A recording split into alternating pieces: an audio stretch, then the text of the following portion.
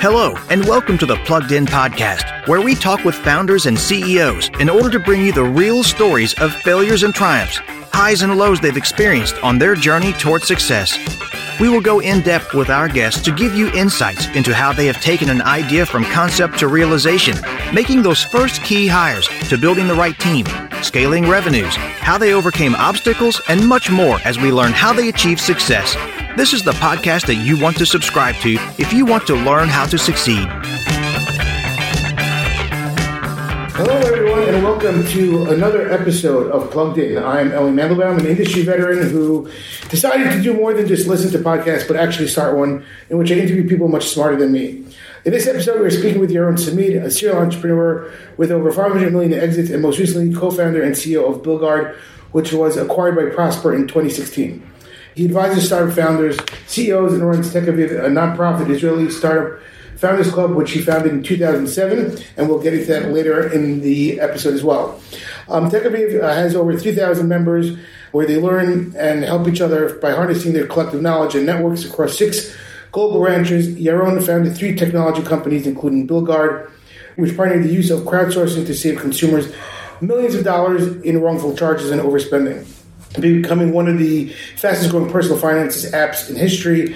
Now it's again Prosper. Prior to BuildGuard, Yaron founded a P2P content delivery network, Pando Networks, which was acquired by Microsoft, and DeskSite, and led product management teams at Zen, Backweb, and Register.com.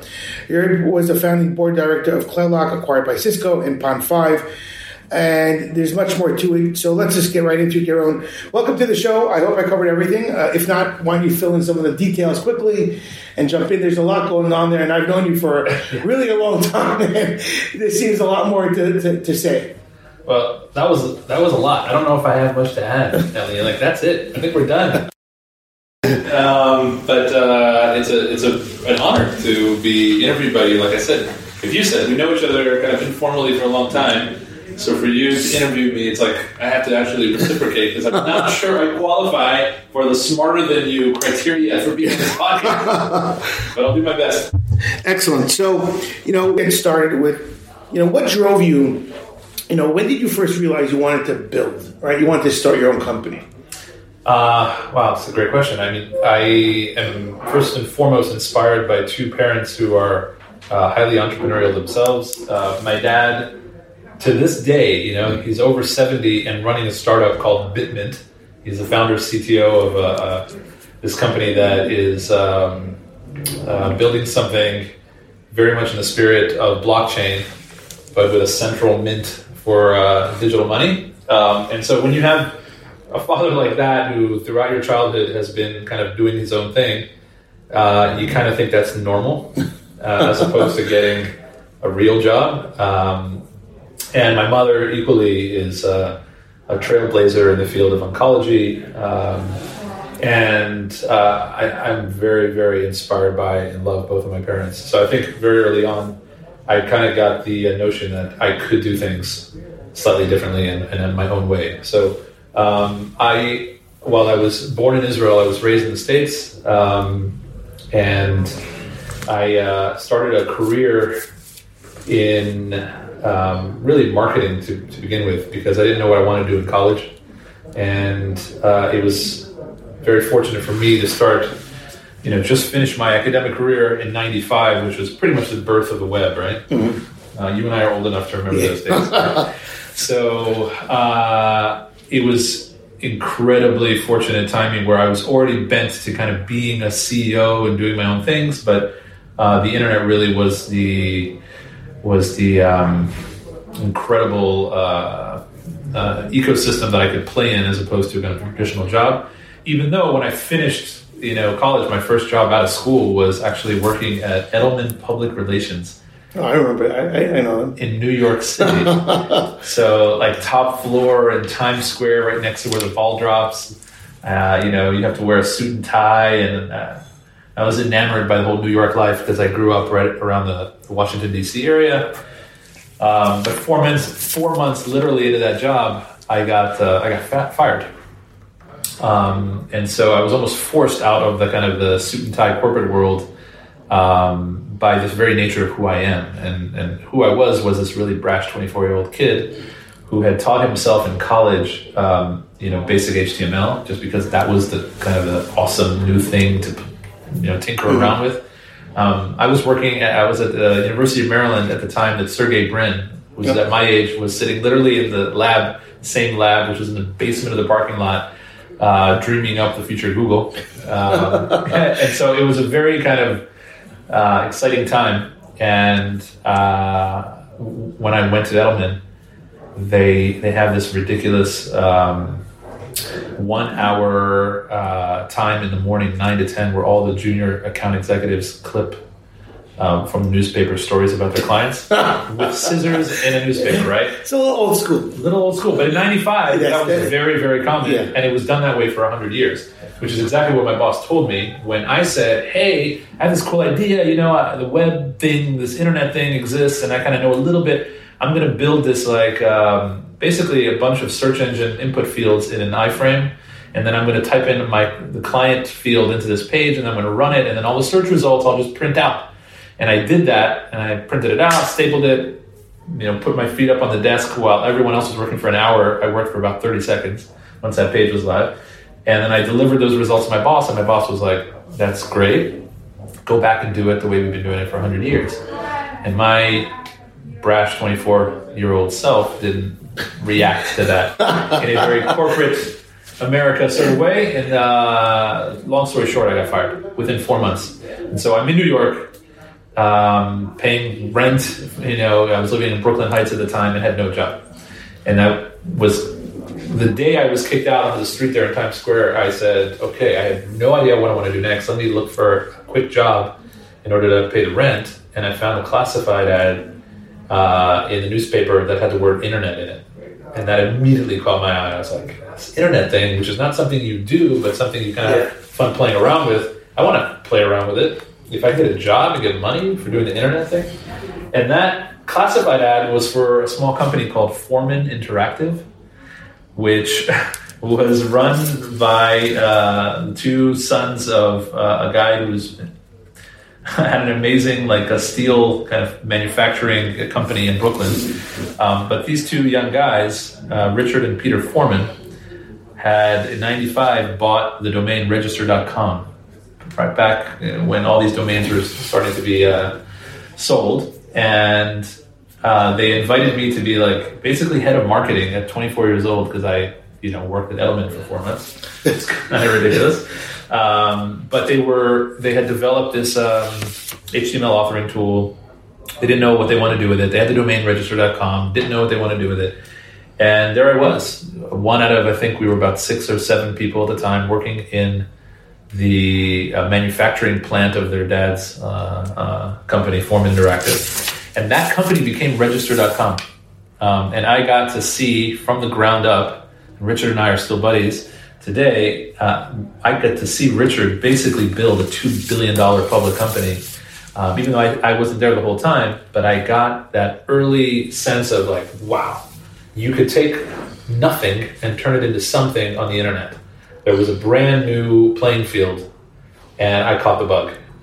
That was sort of the genesis of me getting into kind of the tech / internet world, and realizing that this guy Richard, who was a very smart Ivy League guy, wasn't necessarily doing anything that was too much beyond what I could do, I thought.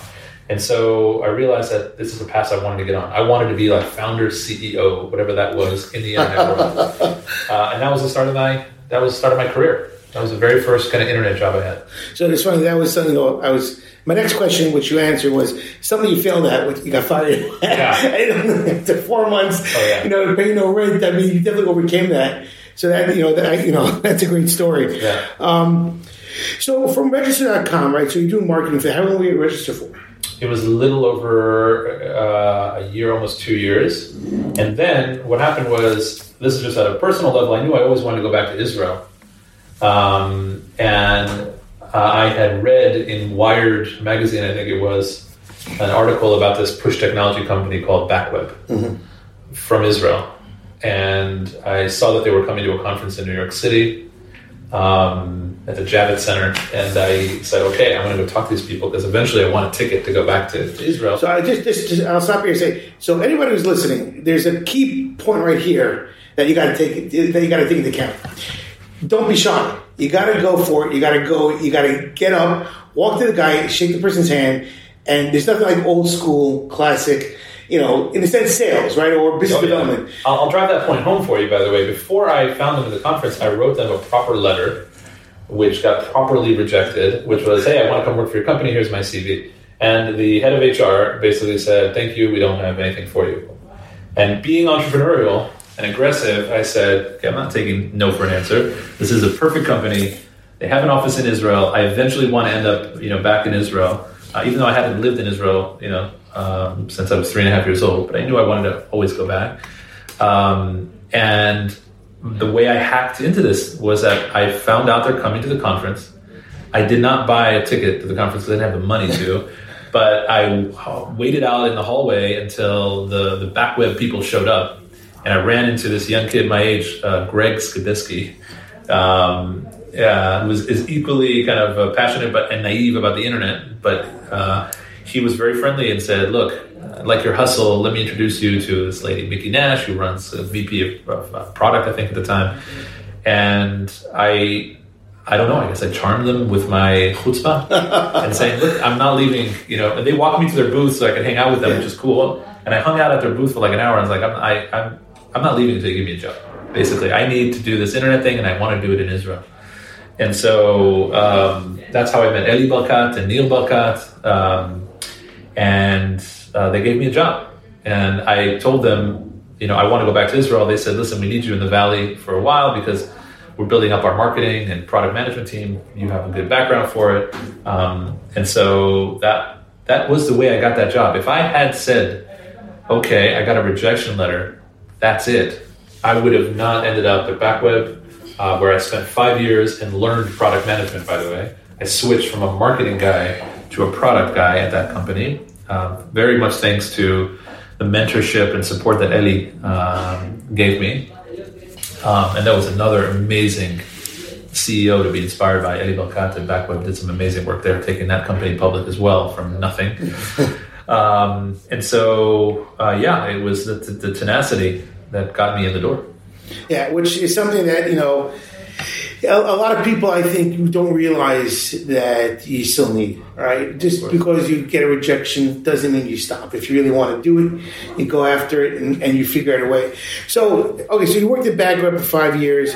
You had 2 years, so 7 years out of school already. So when did you come up with your first startup? Like, what made you think, okay, I have an actual product that I could take to market and I could build? So this is about 2001 now. I've already moved back to Israel with Backweb. Prior to that, I was in Silicon Valley and also Toronto with Backweb. It was a great run there. But then I moved back to Israel. And around 2001, and this is after also I had done another stint where I wanted to leave Backweb and start a company. I was so inspired.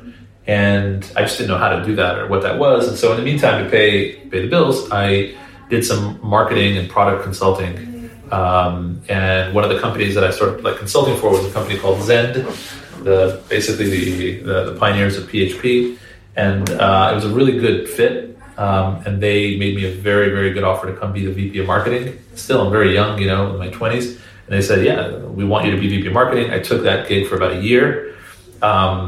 Learned a lot about open source and community and things like that. And so about a year afterwards, I said, okay, I'm ready. And I had an idea that I was passionate about. Mm-hmm. I've always sort of been and I think a lot of entrepreneurs are, closet artists. You want to do something like make movies or make music, be a rock star or whatever.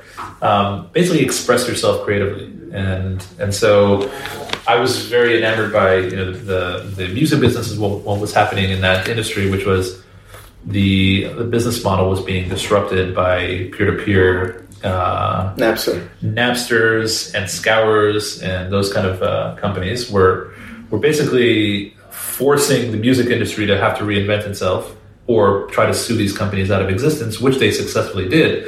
But nothing was going to be the same after that, where you realize the internet change the rules of music. And I saw an opportunity to basically connect musicians directly with their fans using the internet. And it was at the time that the CD sales were slumping because people were stealing music online. And I had this kind of basically simple idea, which was put a little bit of software on the music CD itself in order to incentivize people to go and buy the CD, because only if you bought the CD and popped it into your computer would you get this exclusive software that would get you registered to that artist's exclusive channel of content. Like you could only get certain music videos or certain tracks if you installed the software and had it basically broadcast down to your computer using push technology, which is what I learned at Backweb. And so I started working on a company called Fan Networks. That was the original name of the company, Fan Networks. And then in the process of doing that, either I found them or they found me. Richard Gillum, who was starting a company called DeathSite, said, look, this is exactly what we want to do. You have the product chops to do it. We don't. We're just basically a bunch of business guys in California. Let's merge. Let's do this together. And we'll call it DeathSite, or rather DeathSite Music at the time. And I agreed. They had funding, they had a team, and I had the product chops and the idea to go to market with something really special. And that's what we did. We called it DeathSite Music at the time. Now it's just DeathSite. And we started selling to the largest record labels in the world, Bertelsmann, Universal Records, Interscope, etc. I got to go to some amazing parties with at the time we were working with Eminem, Britney Spears, Madonna, etc. It was a really incredible time. And we built really great software that was used by millions and millions of people because these artists were basically saying, like, get my CD to get my DeathSite. That was a really nice segue coming out of the whole push technology era, where you could flip the paradigm of going and downloading music from the internet versus pushing really rich media down to your desktop. And that was very conducive for these music videos and big music tracks at the time. And that was DeathSite. That was the first kind of company that I started building from scratch on my own, was DeathSite. So how was it? I mean, so you didn't have to go for the funding route because you ended up merging with guys. Yeah. And sales, like, what was the first customer you went after? So they had a sales team in California, but I actually remember that I was quite involved with that from day one. I think the very first customer was Andrew Maines at Interscope Records. He was running digital at the time. That was a very pioneering thing to do because they didn't really understand what to do with the internet. But this guy, Andrew, was at Interscope. We became buddies around DeathSite. We built something very custom for them. And that was the very first sale. That deal, which was on Eminem's CD at the time. Yeah. I forgot which one it was, like the Marshall Mathers. That CD, I think till this day, if you go into an old record store and buy that CD, you'll see the DeathSite software that we developed and designed. And by the way, I moved back to New York to do this because there's a bunch of record labels both in New York and California, obviously. And I was working out of my sister's apartment with my friend from college. And I said, listen, you do the graphic design, I'll do the product work, we'll go do sales and BD. And it was just such a naive and awesome time. So it didn't end there. So from there, you went to your next startup, right? So you left there. What made you leave? Like, you just wanted a new idea. You felt a new space you wanted to conquer. So this was a classic example of seeing an opportunity through the limitations of your current company. So the limitation of DeathSite was that our business model was advertising. And in order to run an advertising model, you would have to have a very large number of eyeballs, which we had, millions of fans of these artists. But pushing the media down to your desktop at the time was expensive. And so the margins between the cost of delivery of the really rich media and running ads against that content were not really significant enough to build a meaningful business. And it reminded me back to the very genesis of DeathSite, which was these peer-to-peer based networks were delivering content blazingly fast, amazingly efficiently by leveraging the idle time of all the nodes, the computers in the network, who were all sharing the music. So there was something inherently right about how peer-to-peer networks moved bits around the internet, even though the application of it was for illegal file sharing. But so the opportunity that I saw there in my own margins at that site, which just were limited by the fact that we were doing server-to-client push technology, was let's build a content delivery network that was based on peer-to-peer networking. Let's invent a way to push large media between people, leveraging idle computers of people who would participate in the network even though they wouldn't be sharing the file. So I could send to you, for example, a 1 gigabyte attachment of my my kid's basketball game on video by simply attaching it to an email, having it go. And then magically through the network there would be this sort of distribution of the bits and then recollection of the bits on the other end on your computer magically, which was a pretty simple, if you think about it, software problem to solve. It turned out to be more complicated with encryption and security and safety and things like that.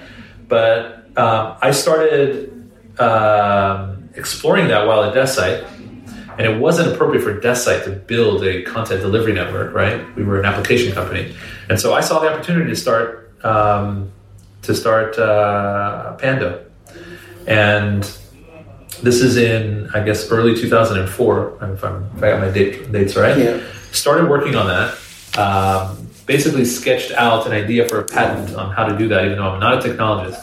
It's kind of a basic idea of how you distribute the bits, recollect them, do it in a secure way for one-to-one delivery of rich media.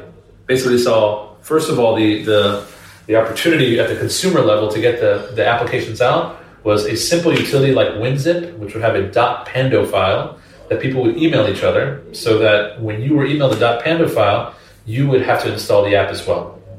As a product guy, I was very into how do you grow in an organic, cost-effective way, and this model, like a WinZip model, had this inherent virality that you can't open the .zip file unless you have the WinZip app. And so I designed software. And when I say design, I wireframed it. I wrote out kind of like a product plan for it. And then I went looking for a co-founding CTO, which I found in a guy named Laird Popkin, crazy genius, rocket science type guy who is a deep technologist. And went back to Eli Balkat from Backweb, who was already very wealthy at the time, and had a VC at the time. He had a BRM. Yeah. And I said, I have this idea. I see a market opportunity. Have a good technology co-founder. I think I might have a company that I can launch here. I need a little funding to basically bring Laird from his company, pay some salaries, and build this product. And he said, I got your back. He was very impressed with me at Backweb, and was a great mentor to me, and said, yeah, let's do it. And him and a couple of other VCs that he brought in put together a small, at the time it was called today we call it pre-seed, right? And we started working. And one of the things that early on we decided to do was bring in a high-powered media executive to be CEO.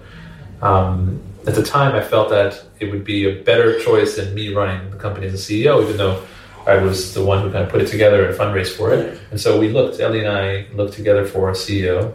We found this guy, Robert Levitan, who was the CEO of iVillage and sold it for like $400 million or something like that to NBC. We brought him on early on, and so it was myself, Robert, and Laird Popkin co-founding Pando to basically build an Akamai using peer-to-peer. But we would get it distributed to the world through this consumer app that allowed people to attach files to an email. And that was the way it grew incredibly virally.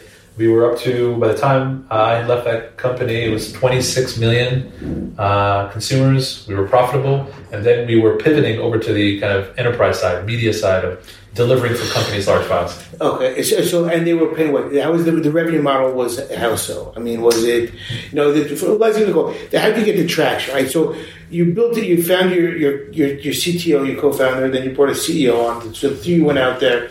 build a product you have to sell, right? So who you're going to the BDC world first?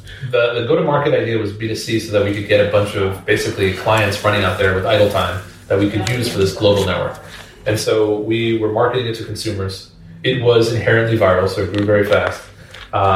And we were monetizing with some ads in the app and a classic freemium model, which is if you want to send a certain number of files at a certain speed, because we could rate limit the speed, it's free. And if you want to go unlimited speed or super fast speed, with more files, larger file sizes, you would basically upgrade to a premium plan. And on that alone, we were able to run a pretty profitable business.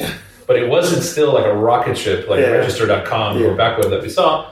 And we always knew we wanted to eventually pivot to like an Akamai CDN model once we had the nodes out there. So we got the nodes. We were at like tens of millions of clients running the application. And then we started doing delivery for big media companies, large game developers. Games to this day are multi-gigabytes. To download them, you need a downloader app and a distribution network. It was very expensive to do it with like an Akamai or like a level 3 at the time. And we did it at 80% efficiency in terms of cost and even speed. And that was the main business. So how many people did you end up growing the company to? I think we were 40 people, something like that at its peak. And then, so 4 years into it, when we were doing enterprise, I realized that's less exciting for me. It's another thing. You need to be true to your own DNA and realize what you're truly passionate about and really, really good at. And I'm good at consumer product. That's kind of my specialty. It's also what I really love. And so 4 years into it, I decided, okay, I want to start my next company in the consumer space. And we were already running a profitable business. Everything was like steady state. Eventually, we were acquired by Microsoft, which was using Pando in order to power the delivery of Xbox games down to the Xbox. Till this day, if you own an Xbox at home, it has a little application that's running in Xbox for delivery of the games, and it's using Pando. Oh, that's and so how they came to you? I mean, how do you even get them as a client? If you can remember that. We had a sales force. We had an enterprise sales guy who would go out and knock on all the doors of the big media companies, software companies, game developers. We approached Microsoft in the context originally of games to the Xbox, and that's how. That's interesting. And so after that, so you left that, and you left after you exited, or you left pre-exit? I left pre-exit because it was at a steady state. Yeah. And I know this about myself. I'm a startup guy. When you're now basically optimizing in an Excel spreadsheet and running a profitable business, there are CEOs who enjoy that stage much more than I do. And I think are probably better at it than I am. And so I knew that 4 years in it was the right time. And then the company was sold shortly after. And you must have been pretty happy with that. I mean, yeah, it was. The feeling. My first exit. The first exit, the feeling of like, wow, you built something where somebody else wants it. It has some value, yes. And I'll tell you what, as an entrepreneur, you're also pretty happy that it survives and is being used by now hundreds of millions of people, across the world to download. You might not see it; it's not a consumer app, but it is being used to kind of move bits more efficiently around the internet, and that's something that I'm proud of being a part of. It has legs. Yeah. Actually, there was a company called Babbel. They were bought by Disney, and Disney just shut them down. Like that typically happens, by the way. Yeah, it does. Yeah. They buy it and they're excited about it when they buy it and integrate, but then they realize it's not worth it sometimes, or they move the pieces around. And so you left there, and then let's go to BillGuard, right? So BillGuard was, at the time when you started, it was a new product. There wasn't a lot of finance apps out there. They have trading apps, but trading apps are not really, where personal finance is, which is really where you settled it. Yeah. So Mint was sort of like the precursor. It was like the first personal finance app. Got everybody's attention. I was very inspired by it myself. But BillGuard was almost accidental. My wife had a charge on her credit card she didn't recognize. She came to me. That's typically always a weird conversation when the wife goes, "Hey, husband, what's this charge on my credit card?" And we both didn't recognize it, and so I Googled it. And when I Googled it, I saw all these results of people complaining about the same charge on their card. And that gave rise to the kind of lazy man's idea of, wow, what if you could collect and harness all of that human knowledge about this unstructured data of these weird billing descriptors in order to protect everybody, alert people when it's obvious that things are scammy, because humans are aware of it when they're checking their bills. And that was how BillGuard got started. This idea of crowdsourcing collective knowledge of people who are checking their bills for the majority of us who, like me, don't check our bills. Mm-hmm. So, set off to kind of solve that problem, which happened to me. That's I think one of the best ways for you to really get behind a problem. If it's something that's personal, you feel it, you recognize it, you can relate, and that's what happened with BillGuard. So I mean, that's I totally agree with you. I mean, the best starts are a lot of the times born from a personal experience. So you said, you great, had the idea. I think Raphael was your co-founder as well. Yeah. So how did you find them, and take us through the evolution of it, right? You have to build out, you have to wireframe the app, you have to develop it, then you have to push it out right in the app store. And did you do paid advertising? Did you do viral? PR push. What was was right now you have a good marketing background, and then you switch to the product side, right? Yeah, and you're really heavy on the product side, and you don't really see that a lot. I mean, it's a good thing, and now you're taking all that into this company, right? To BillGuard, and you have to do both, right? You have building the product out, and then you also have to market it. And back then, even I think when did it launch? It launched in 2010. I believe. Okay, so even it was a pain to get download stuff. It wasn't an easy thing to all of a sudden, So walk me through that a little bit. Sure. So the first step is finding a great co-founding CTO, because I was just the product guy who could wireframe, and I did basically design the product of how I think it should look and how it should work. But then I needed somebody to build it, and I kind of used my network at the time. I really wanted this guy named Lior Golan, who was a Sayota guy, who was at the time at Taboola and not available. But I asked him, who would you pick if you were starting this company? Because you're my blueprint. And he said, I've got two ideas for you. One is this incredibly seasoned, white-haired R&D manager, incredibly technical and capable of building a company. Second one is a 22-year-old kid who's still in the Army, but is one of the brightest and most high potential kids I've met. And I didn't have to think twice. I wanted to meet the kid right away. And I met him. And Raphael and I kind of fell in love almost on the first date, which was at a coffee shop here in Tel Aviv, and hit it off. And he built the first prototype by himself. He did the whole thing. And he had that skill set. Till this day, by the way, I think he's one of the most fundable, tech entrepreneurs in all of Israel. Today, he is so seasoned with his experience at BillGuard that whatever he does next, I'm going to beg him to take my money and let me invest.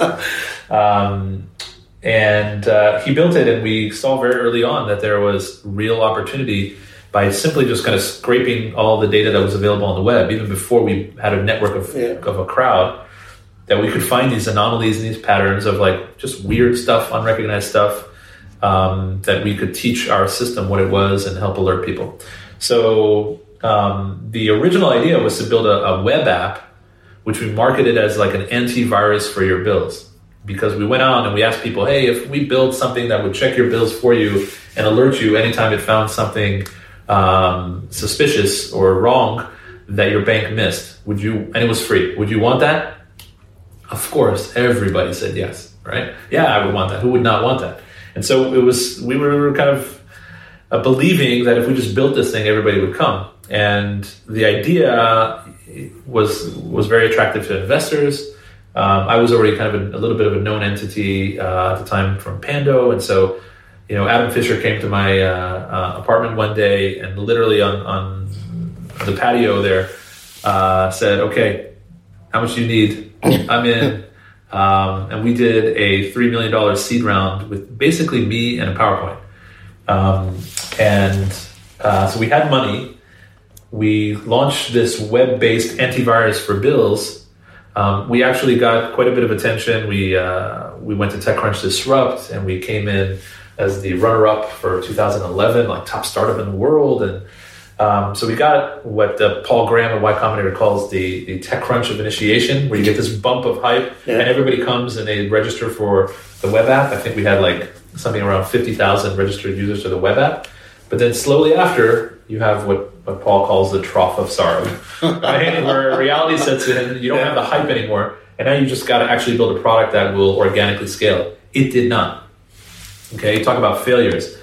It was a thesis that was born of a red herring, a wrong analysis of consumer intent versus consumer action. And I talk a lot about this now. I give a bunch of talks in universities all over the world, and BuildGuard is now a business case at Stanford. And I talk about this gap between intent and action. Most entrepreneurs who are emotionally connected to their product will go say, hey, if I build this, would you want it? And most people you ask will kind of say, because they feel bad for you, yeah, I would want it. Or if it just sounds good, they'll say, yeah, that sounds like I would want it. But that is not what you should be tracking. What you should be tracking is action, not intent. Action is what is unearthed when you look at the data of how people actually use your product, which is the classic rule: get it out there, get it early, iterate fast, learn from the mistakes, and find that cohort, that early connector cohort that actually really gives a damn about the product you're solving. And we did not do that well with the consumer app. The web app was sort of like growing flat. It wasn't scaling in a very exciting way. But in parallel, we were recognized by the banks as having some pretty innovative technology that they might want to deploy internally. And so we pivoted to the enterprise, to working with banks as a technology that they could deploy to hundreds of millions of cardholders versus us trying to sign them up one by one with our marketing budget, right? And did that for, I think, two and a half, almost 3 years, burned through a bunch of VC money, got, I think, half of the top 10 US banks in pilots with us, but none of them deployed in that period of time, and we were running out of VC money. Classic rule that a really, really young startup should not be beholden to a really, really large enterprise unless you are one of the top 3 strategic priorities in the next 12 months for that enterprise. And we were not. We were a kind of nice to have cost optimization for a fraud department at a bank. And that rendered us way low in the priority list. We were running out of money, and then we had a big decision to make. Do we kind of wait and let our destiny be dictated by a few VPs at large banks? Or do we take our destiny in our own hand and figure out a way to grow this thing on our own? Just I'll stop here. So, were you upset at yourself when you had a lot of success in your other startup, and then you realized you came there, and you're saying to yourself like, "Yeah, I thought it, but my assumptions were off." Were you kicking yourself? Because I know that the end story is great. I mean, you pivoted, and I didn't know you pivoted, by the way. I did not. I was just thought, okay, you built an app, and that's what I remember. Yeah. I don't remember the early side of it. But were you kicking yourself a little bit? Well, like, how the hell did this happen to me? Like, I should have known better. Yeah. So I have the ultimate good fortune of having the number one, I think, characteristic that any entrepreneur should have, which is optimism, almost naive optimism. Like, you just kind of think it's going to work out. I'll figure it out. It's going to be okay, And I'm an optimist, and I don't get down on myself and say, "Oh God, I shouldn't have done it." I definitely have regrets. I definitely am very cognizant of my mistakes. I like to think I fail forward, meaning I learn from the mistakes and make the appropriate adjustments. I've made more mistakes than probably anyone listening to this podcast. Like, we didn't get into all that stuff, but along the way, in order to find the right path, you've got to try and fail until you find the right path of what's called product market fit. In the case of BuildGuard, I was a little disappointed in myself of not remembering the previous lesson learned, which was stay true to your DNA, who you are. A company is a is basically an extension of the founders. And Rafael and I are consumer people. We are passionate about and very good at building consumer apps. And we were sitting in a bunch of bank boardrooms. I hired up a bunch of salespeople and marketing people to sell into banks. It wasn't me. It wasn't true to what I was good at or loved. And I was a little bit upset at myself that I didn't recognize that from the previous mistake that I had made. And I think it's unfortunately the law of startup physics that no matter what, I don't care how seasoned you are, you're going to make mistakes, and sometimes you're going to repeat them, including the ones that you would mentor another entrepreneur not to do. But once you're in the trenches, you're not the coach looking from the sideline, you naturally fall into these traps of, wow, a C-level executive at Citibank called me in and said, we'll put budget of X millions of dollars to deploy this thing in the next year. And I believed her. Yeah. You understand? And that was me being a little bit naive. Yeah. No, which, again, I think 90% of people that get the same thing, they would do the same thing. It's not like, but again, so great. So that happened. Then you realize, let's go back down to your product people. Let's go to the B2C world. Yes. That's where we live. That's right. And so you built an app. Exactly right. And by the way, I want to give some credit where credit is due. My investors who were on the sidelines as coaches were telling me the advice of, listen, do not wait on these big banks. It's not your strength. It's not the real opportunity here for the product and technology. Let's first build a massive consumer app, and then later, we might sell some technology to banks. But I'll never forget this meeting with Vinod Khosla at Khosla Ventures led our Series B, and he sat down to me before he wrote our check for the Series B round, which is a $10 million round, and he said, "I disagree that you should go to the banks. I'm going to give you the money anyway. We're going to give you enough to make this mistake, but make sure you don't run out of this money before you go back to consumer." Yeah. He literally said that to me before signing the term sheet. And I was like, okay, I'm going to prove him wrong. And he was right. And I really owe him a bunch of gratitude that he let me make the mistake. Okay? That's a very important, I think, dynamic between investors and founders, that sometimes you've got to have the market slap the entrepreneur around and show them reality rather than just a mentor saying, do what I say because I'm right. No one really knows unless you try. And we tried. We burned through a couple $1 million of VC money. We had enough money. We pivoted back to consumer. And this time, when we went back into the consumer space, we learned from all the mistakes of the web app, which was, number one, if it is a web-based security product where you're supposed to set it and forget it, and it'll alert you when something bad happens, you'll have zero virality because you have zero engagement. If you have zero virality, you have very high costs of acquiring a customer. Mm-hmm. You're basically a security company like a LifeLock or a Symantec, which nobody ever talks to their buddies about at the baseball game, going, "Hey man, I love my McAfee. You gotta get McAfee." Right? So you don't have word of mouth, you don't have organic. You spend hundreds of dollars on what's called FUD marketing, fear, uncertainty, and doubt. And we didn't have that money, so we said we're not going back to market with a security product. We are going to figure out a way to build a lean forward, high engaged app that will almost trick you into checking your bills so that we can build this network of intelligence through the crowd. And so we built a mobile app, not a web app. We made it designed like an email inbox that you would quickly swipe through transactions that we would recommend you look at. We collected all the data centrally. We taught our algorithms what's a good email, or what's a good transaction or bad transaction. And it really started working. And this is credit to the product team here in Israel, which was led by Rafael. We were down at the pixel level. Every click, every UI was thought meticulously on engagement and retention. And we built this really, really great product that grew tremendously. I mean, we were at 2 million registered customers, and I'll skip ahead here, by the time we were approached to be acquired, and growing, for a couple of dollars to acquire a customer. It was very, very efficient because of its inherent virality as a great consumer app that people were telling each other about. Yeah. Wow. That's a great story there. All right. So, how many people did you end up having at BuildGuard?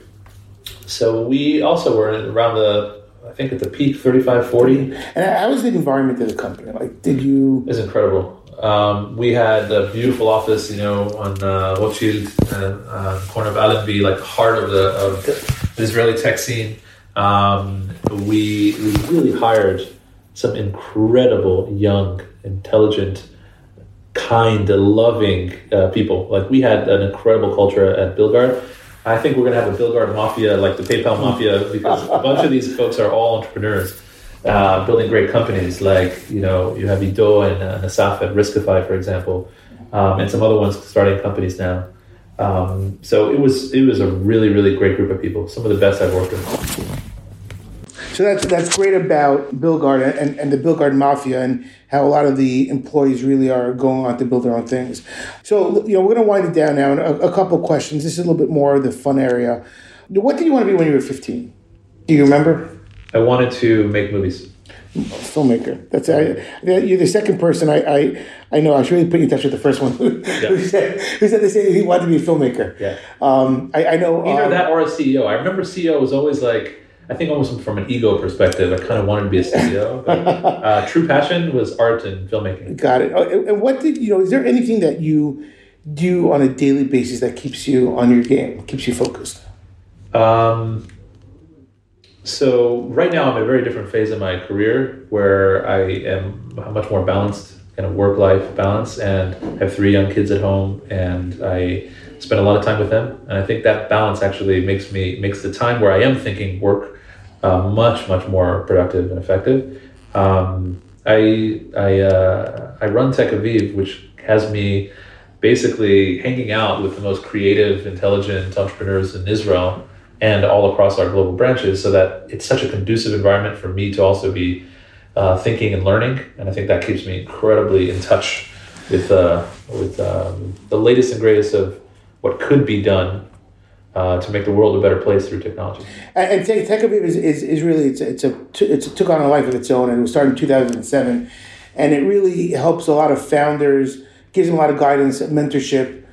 It's an unknown, in a sense, like a quasi incubator, quasi like mentorship program, where I know that I've been to a number of events, and it really helps a tremendous amount of first time, second time seasoned entrepreneurs really get an understanding and give them access to a lot of the knowledge, in a sense, like crowdsourcing knowledge, something that you're doing on the human level instead of the computer level.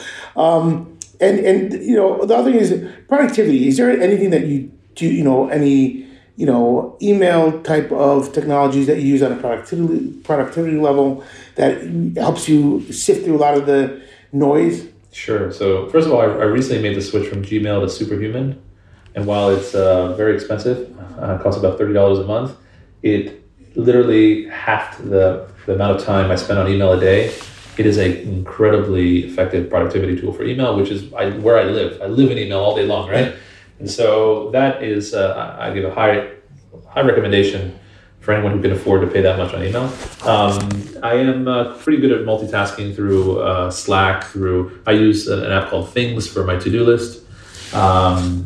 I am doing my best not to be online all the time, but when I am, I'm very focused. So when I'm in front of my computer, I am cranking. You can't talk to me. I'm in the zone. Excellent. Well, with that, I want to thank you for your time. I really appreciate it. It was great to hear some of the stories, and I hope the listeners will enjoy it as well.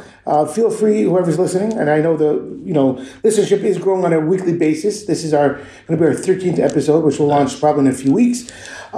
Make sure you rate it on iTunes. All ratings help. And thank you so much. Congrats and kol hakavod on this podcast. Love this episode of the Plugged In Podcast? Head over to iTunes to subscribe, rate, and leave a review. It's very much appreciated. Thank you.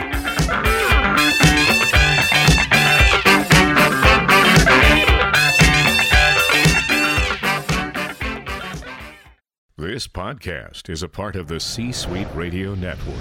For more top business podcasts, visit c-suiteradio.com.